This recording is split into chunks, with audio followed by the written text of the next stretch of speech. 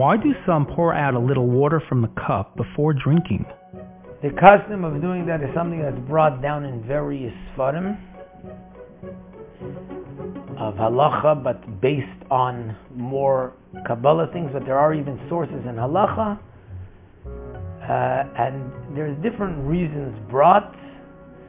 One is because there's mazikin or shedim that can come into the water and we sort of pour it out. We get rid of it by pouring out that first drop, or neshamas that can come into the water, or various other things like that, which is why when we pour out the one drop, then we're getting rid of those issues.